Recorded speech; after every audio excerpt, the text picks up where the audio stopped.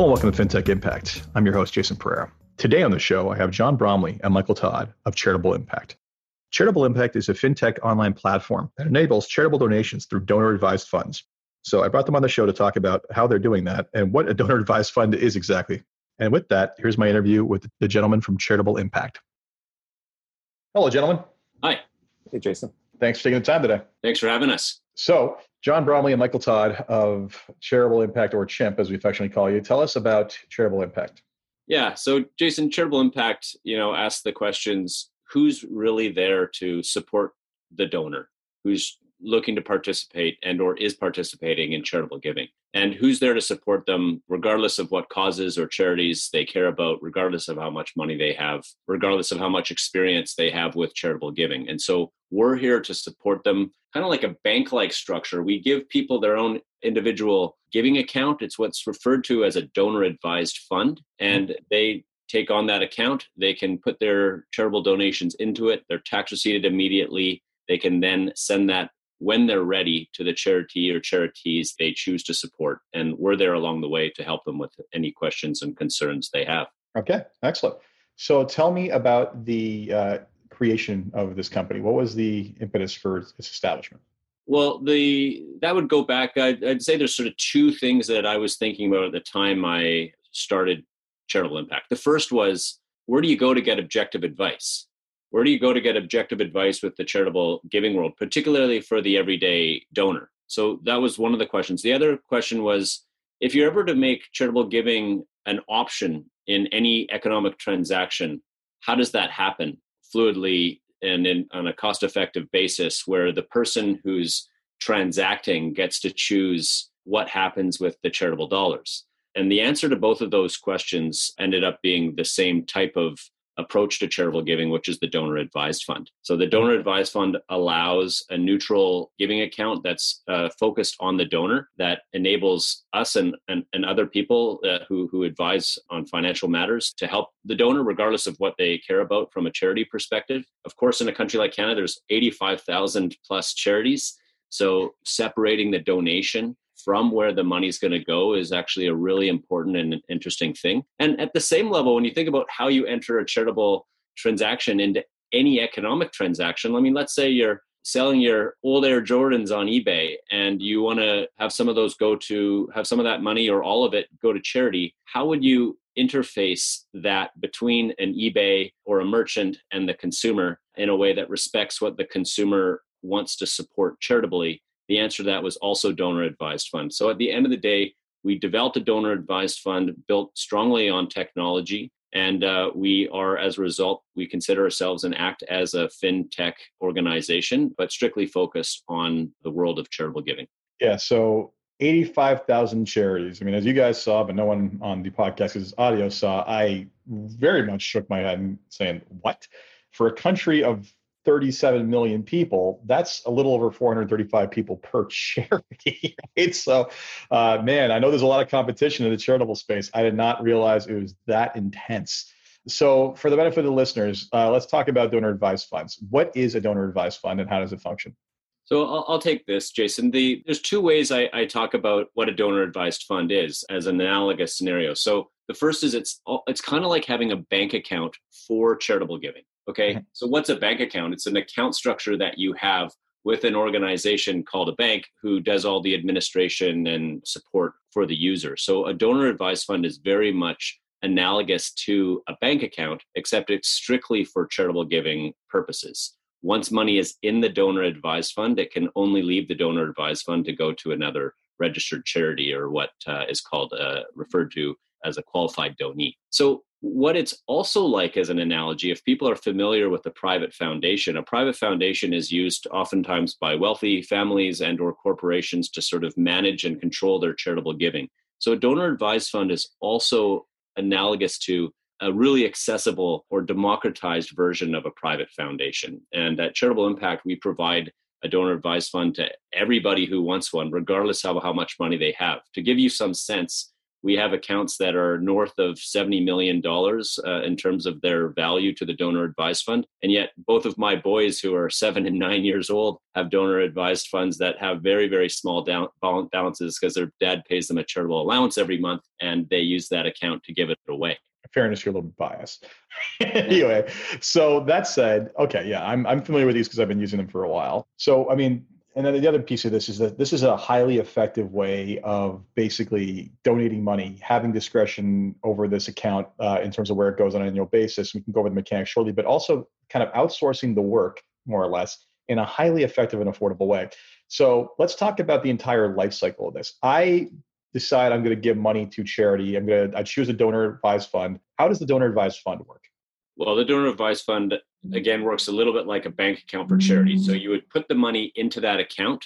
The question you'd be asking yourself as a donor is, what asset type am I going to give?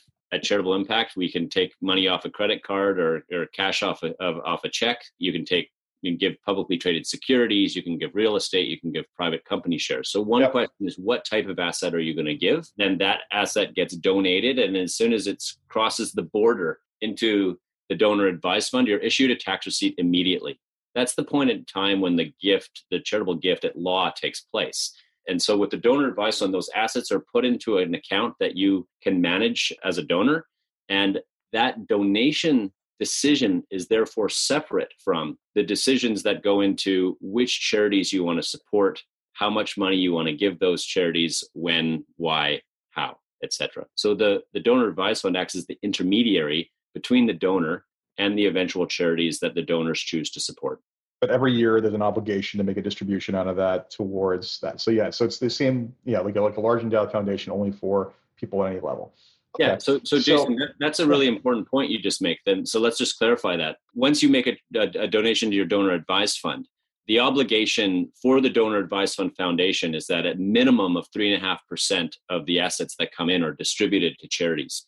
And so at Charitable Impact, the way we approach that is to have each donor advised fund send out at least 3.5%, of the donations they make into it out the door to charities. However, what we find is that the vast majority of donor advised funds in our donor advised fund at Charitable Impact, the percentage going out is way beyond that 3.5% minimum, which is regulated by the Canada Revenue Agency. I get that because, here's the thing, like, they're giving money to be charitable. It's sitting there in an account. They'd rather see that go to use. So let's talk about the motivations for why people would utilize a donor advised funds as opposed to direct donation. Like, what are the advantages to doing so? And I'll open that up to either one of you. Well, I'll start, and Mike can add how it really, works, for people who have larger balances that they're looking to, larger donations that they're using to make. I think the core benefit is the ability to separate the donation from which charities you want to go. So that core benefit allows you to sort of to plan and budget your charitable giving. You can make a commitment to charity and say, for example, I want to be involved in this charitable giving thing. I'm going to give $100 away every month, and I'm just going to commit that now. I'm going to make a recurring automated donation off my credit card, for example, into my donor advised fund, and I'm going to then just have that money go in there, and I'm going to stop and think with a separate part of my brain and my heart with regard to where that money is going to go. So it allows you to separate the donation from the grant making to the charities. That enables you to budget better. All of your charitable giving is going through one centralized account, so you'll always know what you've done, both on the donation side and on the grant making side. Particularly with an organization like ours, because we're automated, we can tell you exactly when and where and why maybe you even sent your charitable donations. So there's a huge administrative and tracking and budgeting benefit. And where we see this playing out is sort of twofold. One is with the donors who want to get involved with charitable giving, but don't really know yet which charities or causes they care about. So many people come and talk to us and say, look, for example, recently, I want to help stuff related to COVID-19 in my city. I want to donate. I'm prepared to donate, but I don't know exactly where it's going to go. The donor advised fund, and that gives them the time and space to manage that.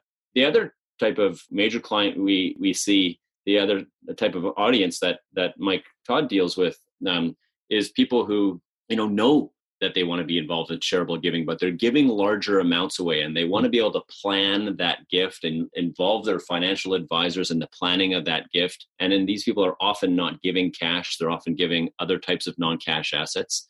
And these people put larger donations in, and then we allow them not just to manage that, but to make investments with that money that they've donated. I think just to build off John's answer too, and taking everything he said and then taking it into my world, which is working with financial advisors and their clients. Yeah, let me add to that and just build off of what John said. In my world, which is working with financial advisors and their clients who want to donate securities, there are several practical or even financial reasons that they'll want to do it. We're starting with the premise that they're charitably minded. They're going to give away money anyway. So let's do it wisely and efficiently. And quite honestly, one of the simple reasons not to be overlooked is the fact that they have the asset now. It's in hand. Perhaps the stock is up, especially these days with these markets. You never know. So they want to lock that in now. So they're going to donate now because it's valuable. They're not sure what they're going to do with the money, or they're going to give it away in future years. Doesn't matter. They're going to lock it in now. So that's not to be overlooked. A lot of folks we deal with are looking at a liquidity event, which is the term I use for any sort of thing where, let's say they're going to sell their company, the executive has exercised his options or got a large bonus. They're going to give away money, as I said, but they're also facing a tax bill. So let's give away a sizable amount of assets today. Get that tax receipt, and let's not be embarrassed about that. Get that tax receipt, utilize it as part of the financial plan, and then have those assets to give away in the future. When confronted with paying the government or paying a charity, most people opt for the latter. That's right. Yeah. And we get to, not only do we get the tax receipt, as you know, but we get to eliminate any capital gains on those assets. Hopefully there's still some capital gains out there these days. And another simple reason or a corollary to that would be clients I know, and these are cases I've dealt with where they're quite generous. They're giving away, let's pick a number, $50,000 a year to charity, and they've had this liquidity event or other circumstance. So let's take $500,000 as an example, put it into the donor advised fund, and literally pre-fund their giving for the next decade and take advantage of that structure now. So there are a lot of heartfelt reasons why people give, and those are really the bedrock. And then we can build on that and choose financially wise timing and reasons as well. Yeah, and as one of the people you deal with as a financial advisor, I would say that there are a couple other things that come to mind. Sometimes, especially with larger cases, time, right? Like I can get something like you set up very quickly. If I wanted to set up a private foundation, you better have a significant runway before the end of the year. Otherwise, you're not going to get authorization from CRA to get that done. Whereas you can start off as a donor advised fund and then roll over to a formal foundation later on, if that's your behest. And then one of the other things I talk to in general to clients about, when they talk about teaching their kids and about financial literacy and about responsibility, we talk around the concept of charity, and it's giving money, letting them, if they want charity to be a part of that child's learning in that life, then being able to sit them down and have them say, okay, we have this much money to distribute this year. Where do we want it to go to? And having a conversation around that. And even, I've even seen some cases where, having them research how the money is used, getting them some level of responsibility over that action is a great way of teaching them not only financial literacy and responsibility with financial literacy, but decision points around it and just basically benevolence altogether.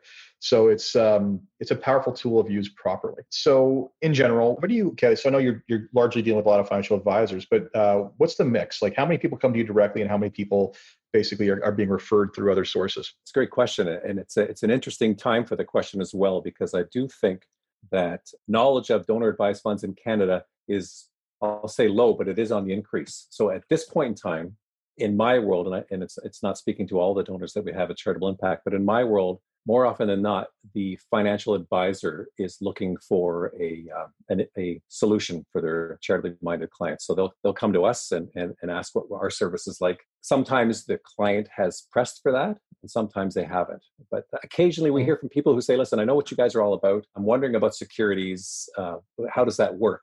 And then we can either pass them back to their advisor or introduce them to someone if they're not working with anybody at the moment. But at this point in time, and I'm biased, of course, because I spend all day talking to advisors, but I see most of the inquiries coming through them. Yeah, well, I mean, the good advisors, they realize that their job is to get clients what they want out of life, and if charity is part of that, then basically being able to account for that is definitely part of it. There is an inherent conflict there. I mean, you're telling clients to give away money you're making money off of, but I've always had a belief that clients aren't idiots, and if you're not looking out for their best interest, they're going to find someone else who is. Well, Jason, I'll just add a couple of things. Just on your last comment, I mean, we see that conflict that you're referring to, and our approach to that is to address it while building off it as an advantage. So when we work with a financial advisor, if they're an investment manager in particular, and their client wants to retain assets with that advisor, we enable them to do that. And as a result, we work with somewhere close right now to 100 different investment managers across different firms. Usually we see that as a benefit to the client because they already have a trusting relationship with this advisor, and the advisor wants to retain these assets in a way that they can look at the entire portfolio of the client across their entire asset base. So the other thing I was going to just say, when you asked us, where our clients come from. So we have higher net worth donors, and we generally meet those people through the majority of those people we meet through working with financial advisors. The majority of our donors, however, are ordinary Canadians, everyday Canadians, I refer to as grassroots donors. And these people, generally speaking, come to us directly. Because we're a financially based donor advised fund, effectively a fintech in this space, compared to other donor advised funds. I mean, we have many, many, many, many, many, many donor advised funds. So let's call it 100,000 donor advised funds.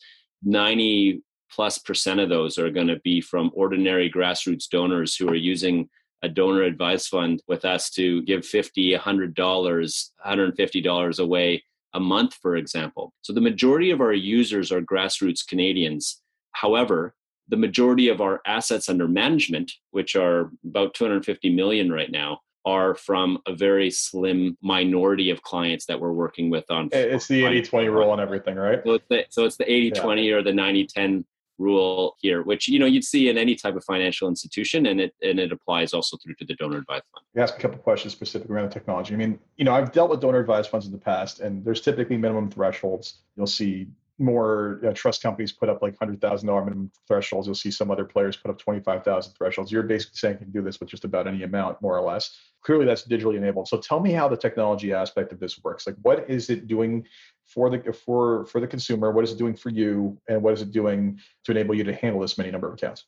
Most importantly, of those three is what's it doing for the donor. For the donor, with the donor advised fund, when it's technologically oriented, we have a web-based platform, and we also have launched an native iOS app, and we're working on our Android app. The purpose of this is to say, look, and you introduced us as Charitable Impact, who you know affectionately as CHIMP. So CHIMP actually stands for Charitable Impact, but it also stands for Charity in My Pocket. So where you have your charity in your pocket, the advantage of the donor is just, look, when you're out and about, if you're doing something, you're thinking something charitably, you can now act where you are, whether you're at the fundraiser, whether you're around a table with your family making decisions, or whether you've just interacted on something that's caused you to want to make a donation. So the main advantage is for the donor there. The application is with them all the time. They can be charitable in the moment, whether that's planned or inspiration based. Of course, the tracking of what you've done when you've done it is also really important. So for the donor, that's our main focus. We like to be technology oriented because the benefit is to the user. Of course, however, it's also scalable. So a donor advised fund is a donor advised fund is a donor advised fund. What makes a donor advised fund different from a donor's perspective is how they use it. So it makes no difference to us whether we start one donor advised fund in a day or 1,000. They love to regret those words. I always love when scale testing happens and like, oh my God, we're getting crushed. There is a threshold where even technology breaks, my friend. That's a fair point. That's a fair point. Yeah. But just to go back to the original question, so like on a missional basis, if you want to be charitable, thank you. Please get involved. And so it shouldn't matter if your mission is to enable people to be charitable. It shouldn't matter how much money you have to give away. So the technology on being scalable allows us to be truly missional, but also differentiate ourselves from other organizations that run donor advised funds by having no minimums. So I made the point earlier, and you were referring to working with kids on philanthropy. I mean, my kids are under the ages of 10, and they both have donor advised funds, coming from a family of like mine, which is sort of middle class. They're not sitting on massive charitable assets. They're just earning a charitable allowance every month. So we're able to deal with that type of scale. And as a result, where I think this gets interesting down the road as we build more community-oriented social networking features into the donor advised fund, it allows the donor advised fund to look like a charitable microcosm of the economy in general, where you have higher net worth people who are fewer and farther between, but control more assets. engage with the average Canadian who of which there are many. And so you get the hearts and minds and the masses partnered up with the larger donors. And I think you see great efficiencies come about, not just on cost efficiency, but also on missional efficiencies.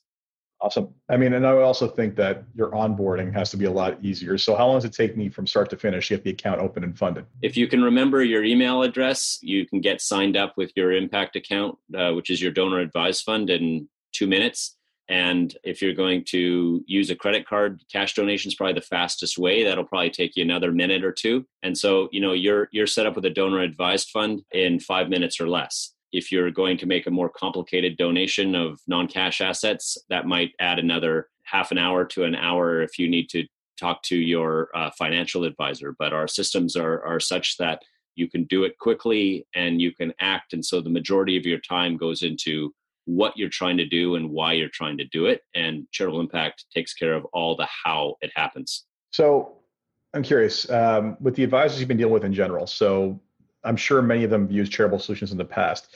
What's their response to your solution in comparison to what they've used in the past?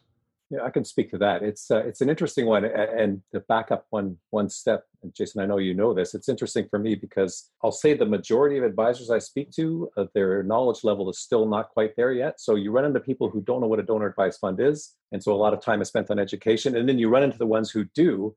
And then it simply becomes, okay, tell me about yours. And why should I be working with you as opposed to X, Y, Z? And that's a great conversation to have as well. In our case, we simplify the administration for the advisor greatly. I know of other donor advised funds that advisors are using, and they're telling me that, listen, we're calling charities, we're confirming addresses, we're cutting checks and putting them in the mail, et cetera. And it's adding to my team's administrative burden greatly. And it's a frustration for them. In our case, we all do what we're good at. So I'm sure John won't mind me saying this. We're lousy money managers. That's why we get you to do it. We're the charity geeks, and we want to do all of that admin, and we want the advisors to manage the money. So with us, they're just doing what they're going to do anyway. They're managing assets and then passing it along to us to handle and work with the donor to get it to the charities of their choice. Very, very easy. And we do it at a relatively low cost, which is always appreciated as well. So, and it's because of the technology. We allow the advisor to plug in. We allow the advisor to add philanthropy to their shingle. And this is something else that I can help you with, but we're not adding to their administrative burden, which, as we all know, is a good chunk of an advisor's day these days. Jason, the only thing I'd add to that is to summarize it by saying at Charitable Impact, we do nothing but philanthropy. We do nothing but charity. We do nothing but donor advised funds.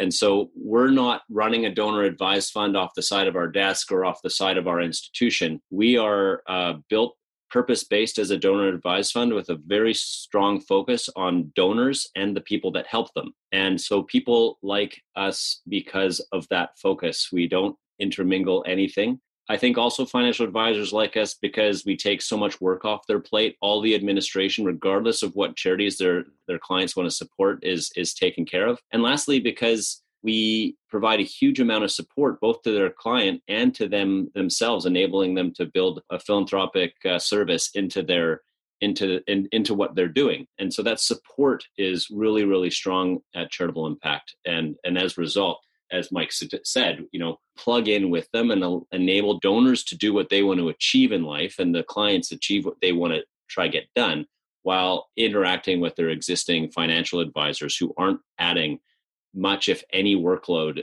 to themselves because it's all being outsourced in terms of how it's getting done to us as their donor advised fund partner. So before we wrap up, there's 3 questions I ask everyone and get you thinking. So, and I want both of you to answer individually. First one is, if you had one wish for something to change in your company or the industry as a whole, what would it be? Great question, Jason. So my answer is the biggest problem in the charity sector today is that there's really nowhere to learn about giving. So the one thing I would wish for is that our nature of generosity as humans had an environment in which it was nurtured so that people were just more educated about charitable giving, what it means to them and what it means to society. And so that you can get over the hurdle of what this is and just get to doing it. So my wish would be greater fluency, greater financial literacy around charitable giving. Now, whether that's pro or con, frankly, at this point, I would just wish for the greater fluency and rely on human generosity to make the hypothesis that most people are going to trend positively towards it. I'm going to cheat a little bit and take John's answer and also add to it. I think financial literacy, and Jason, you may agree here, it needs to be more of a topic of conversation. It needs to be more of an educational subject in schools. And an important element, I think, is of financial literacy in general would be philanthropy. We've all been raised in what we like to refer to as a fundraising paradigm, where we're taught to give to charity XYZ. But someone's running or biking or doing something to beat something. Yeah. I want somebody to teach me to be a donor. And the immediate question is, well, who are you going to give it to? I don't know. Doesn't matter. Teach me to be a donor. And so that's what I'm looking for. It's interesting. I'm gonna add to your comments, both of your comments. I'm gonna add one other thing. So first off, my wish is that some of these regional governments that are unfortunately not giving full credit for donation change their policies, and maybe that this country takes a viewpoint that they should be giving the biggest charitable credits to charity and not to political donations. Thank you very much. Second piece is financial literacy. I have a more nuanced and more controversial view of it. And it came from thinking about something that was said by the founder of Betterment in the US, where he said financial literacy is BS. What you need is good UX. And what I'm thinking, is that basically it's financial literacy and understanding fundamentals of money and expenditure and like that. That's fine. But you also don't want to get the level where everybody can change their own oil, like on their car. It's not that level of literacy. What I want is systems engineered for the consumer to win and not for 5 to 6 major institutions to win every time. There's something called a dark pattern in programming, where it's you make it hard to do a certain thing. So there's a dark pattern hiding that. And if you just think of the entire financial system in Canada, I think banking is just one giant dark pattern, quite honestly. And then the last point you made about the charitable giving, as opposed to, we're doing it to when someone's doing a fundraiser. One of the things I get back from clients a lot is what I'll call charitable fatigue. They'll give to this person at work here and that person at work there. And then that's crowding out so much of the other charity work that's happening. Or they'll do it when there's a lottery, which you don't realize is not really charity, that sort of stuff. I'd like to see a refocusing of charity from being I got asked to no. Like let's take the center away from the other people and bring it to me and make it about what's important to me and my family and the causes I believe in.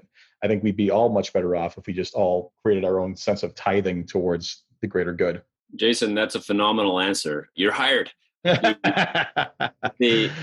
Just really quick, if I can, so the Donor Advised Fund empowers the donor to take control over their charitable giving. And instead of always reacting to the fundraiser, deciding to commit, a certain budget amount that just goes into charity, and they commit that and they separate that donation, that commitment from where it's going. So I think that's one thing. I love also really your point about user experience. You call it UX, about user experience is critical. Couldn't agree more. We believe that everyone in the world has something they want to create change for, and they have something to give towards that. And that user experience that's built for the needs and wants of the person giving the money away is one of the biggest things missing in the charity sector today. User experience on a macro basis in Canada and countries like the United States is effectively driven through a fundraising paradigm, where it's controlled by the charities who are constantly asking. And that then takes us full circle around to your point, back to why I believe the Donor Advised Fund is such a critical tool today. I also wonder, maybe you guys have seen it. I have to actually, I wonder if the fundraising paradigm actually reduces total contributions altogether. Because the fatigue factor, right? You're doing these in micro amounts of like $50, $100, like if that, right? You're doing this in such small amounts that at the end of the year, I get this all the time. Clients like, oh, I donate all the time. And then, you pull their tax return and it's like, oh, you donated $250 in $25 increments, right? Like you got fatigued by it. But if you actually sat back and actually thought about how much do I want to give to something I care about, the number might have been significantly higher, right? So I almost feel like, and I talked to charities about like the winners in this race and the losers in this race, because the ones who have the large apparatuses to organize like 4 major events over the course of a year, right? Like the big inspirational, like I'm going to bike from here to God knows where, like those people do very well. It's everybody else that is basically like, we got a 3-person staff. How are we supposed to? And they're getting crowded out of the entire equation, right? So it's. Can I give you some data on those points? Go for it. So you go back 15 years in Canada. So we're in 2020 now. You go back 15, 20 years, and approximately just under 30% of Canadians made donations and claimed that on their income tax. Today, 15, 20 years later, that number's closer to 20%. of Canadians doing that. Over the same period, the amount of money that charities have spent on fundraising has increased dramatically. So what you're suggesting in the hypothesis is actually true when you look at the macro data, which is that the more charities are spending on fundraising, fatiguing donors in your words, the less people are actually attaching on to charitable giving as a way of life. Again, why we wish, in going back to your original question, why my wish is for financial literacy donor education, because we know people will act this way if empowered to do so, and why user experience focused on the donor's interests in creating change is more important than focusing on what the charities need money for. Yeah, it's funny. It's like the current paradigm is focused on the just nag them to give you $1 to go away, right? Like that's almost it versus, okay, I haven't been fatigued for all this stuff that's been happening, but I want to do something. Now I can think about it, right? Like I often wonder, like what you kind of nailed it there. It's like, yeah, it's actually a less effective paradigm than what we had before. And it's, if we imagine a world where everybody had to do an effort to raise money for a central bank of charitable giving and then disperse that out from one central bank, we would not be in the fundraising paradigm. We would not be doing that. So the other point you raised, Jason, is that so the strong fundraisers win, and that is undoubtedly true. Today, 80% of donations being made are going to 1% of charities, which is up just over the last 5 years from about 60% of donations were going to 1% of charities about 5 or 6 years ago. So the other downside of the fundraising paradigm, the biggest downside is it doesn't empower the donor to really get engaged with what they care about. And it becomes this fatiguing, almost like, oh, I have to do it just to feel good thing, which is not sustainable. The second thing is that the big people who have the big charities who have spend the most on fundraising get all the money, and the other 99% of charities are just depending on volunteer and a different form of true benevolence, and it's just not a level playing field. Yeah, and in fairness, I mean, I think concentration at some level is not a bad thing, because you do have some causes that are, what I'll say, objectively more worthy or more cost heavy than others, right? Like I've got a soft spot in my heart for sick kids in Toronto, and I've done some help with their, especially on the insurance side. And every time they run into an obstacle, I'm like, or they're like, oh, you're doing a lot for us. We can't just come to you all the time. I'm like, who says no to you people? Whoever says no to Sick Kids Charitable Foundation? I'm pretty sure there's a circle of hell that Dante talked about where that's where people go. Anyway, so we spent a lot of time on question one. Let's go to question two. Question two: what has been the biggest challenge in the company to where it is today? Oh man, I would hate to go back and reference my answer to question one, but I mean the delta between how naturally people care about something changing and wanting to get involved in an organization like ours, and where their fluency is and their experience level is with regard to how charitable giving works and what the opportunities are and even what a donor advised fund is. So I would say the biggest challenge with team members, we have a lot of very talented team members, but they don't come from the charity market. The biggest challenge with financial advisors, and ultimately the biggest challenge with donors, is just understanding that there are approaches to charitable giving where they themselves are empowered to have full agency over what they do, and explaining that and getting people up to speed on that and moving them away from just being asked to make donations all the time from these fundraising charities is, I think, the biggest barrier to what we're doing, even though we're starting to really overcome it now that we're 8 or 9, 10 years into what we're doing. Well, I was just going to say, it's an interesting question. I've never really considered it, and trying to come up with a good answer that's reflective of my experience of being out there. I think I referenced earlier the idea that the knowledge of philanthropy in general and donor advice funds specifically with financial advisors is, let's call it, low but increasing. And so we have what we believe is a really great product and a really great service, but I'm out there speaking with people who don't know that they need it yet. And so there's a certain level of education required beyond finding the advisors who do get it, obviously, and there are a lot of them out there for sure. And then they recognize the value of what we're talking about. But getting the ones up to speed, or at least getting them to the point where they will consider the potentially important question that, maybe I should be adding philanthropy to my services and speaking to my clients' charitable intentions. So a lot of education. That's a challenge, but it's also what makes the job so much fun. Yeah, it's interesting. I think one interesting pushback I've gotten is that, it's they don't want to say no to all their coworkers. If they do a big chunk on their own, they still got to say no to all these different fundraisers, right? Especially my responses. I tell the story of T. Boone Pickens, who, for those of you who know him, he's one of the original corporate raiders back in the day and a well-known oil man. But he was approached about the Giving Pledge, where you basically give up half of they were asking billionaires to give up half of their wealth on death. And when they asked him about to do that, he just laughed and said, you need to do some catching up. And he had already, over his lifetime, given away more than 50% of what he had made, right? So it's like, maybe you catch up to my level of giving before you do anything else, right? And it's like, yeah, if people are like, why won't you donate 25 to this cause? Donate thousands of dollars over there, man. Like I've chosen my horse in this race, and congratulations, you're biking from here to here, and I support that. But I made my call. Like that's what matters to me. What you're referring to is the paradigm we want to see come about, which is where donors are involved with charity. And so when they say no to someone asking, it's not no, and I don't give anything at all. It's no, thanks for asking. And thanks even for riding your bike from here to who knows where. But I'm really involved over here, and this is where I'm focused. And This is what I'm doing. What we see, unfortunately, in this more fundraising driven paradigm is where people aren't doing something on their own. And so when they're asked, they're almost saying yes out of obligation and or want to be seen to be doing something, period, rather than want to be seen to be doing something about what they themselves care about, which is the sustainable thing. I mean, we forced everyone to play basketball. I think there'd be less athletes in the world than if you just said, look, be active and play what you want. It's funny. I fell completely into that paradigm for a long time in my life, where it was my justification was I'm going to give heavy to these organizations. Like I would be like near the top of one of their donor lists for every friend who did anything. And they're like, wow, it's generous. I'm like, look, man, I'm giving you money so I don't have to do these things. Like that's that was part of it, right? Like that was my mindset. But again, it was letting my friends and colleagues, like whether they were doing it because they supported that charity, or whether they were doing it because they wanted to do the event because it was a challenge and hey, it supported the charity. I was letting them determine where it was going, and that's wouldn't necessarily be where I would cut a check to if I had the exact. I mean, don't get me wrong; these are all worthy causes, but maybe there's something closer to my heart. Last question for you. What excites you the most about what it is you're working on? What keeps you getting up every day to basically fight the good fight?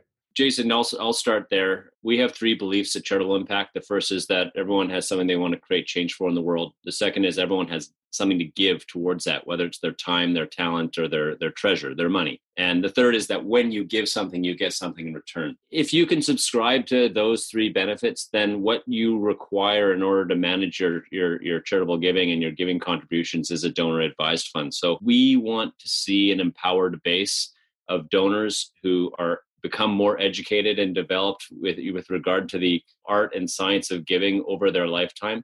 And the tool for that is unquestionably, in my mind, the donor advised fund. So we are building an organization. We have business interests, we have business concerns, but ultimately we're driven by the mission to provide the resources to people to be able to act on what it is they care about most. And I believe in that very, very firmly. I believe it's a form of what Peter Thiel refers to in his more recent book about, a business based on human truth, this truth of generosity. And that excites me. And that gets me up and out of bed in the morning and helps me overcome the manifold challenges in building an organization like ours at Charitable Impact, which again, I believe is servicing a human truth, but dealing in a product that's known as a donor advised fund, which is really not well known yet in society, even though it's growing. If I could go back 200 years and meet the people who sort of founded the banking institutions of the world, I'd love to learn from them on how they shifted people from storing their net worth in cattle and jewelry and stuffing things in their mattress towards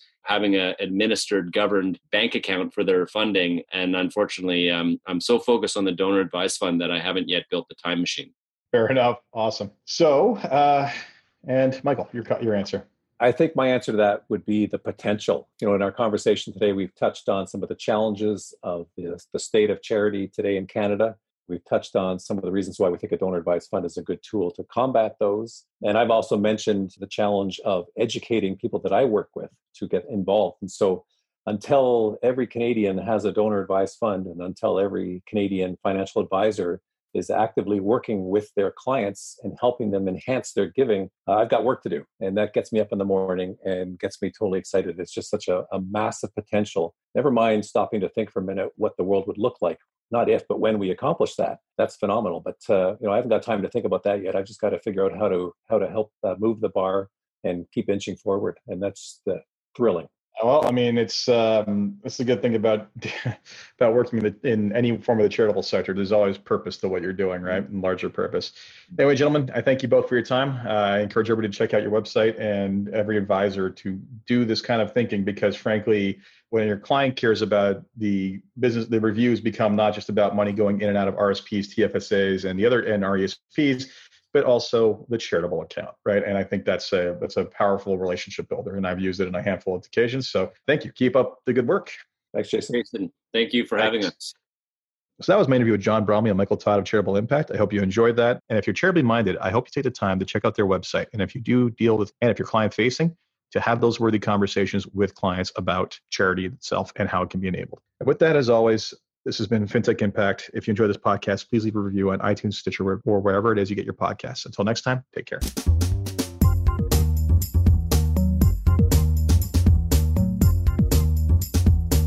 This podcast was brought to you by Woodgate Financial, an award-winning financial planning firm catering to high net worth individuals and their families. To learn more, go to woodgate.com. You can subscribe to this podcast on iTunes, Stitcher, and Google Play, or find more episodes at jasonpereira.ca.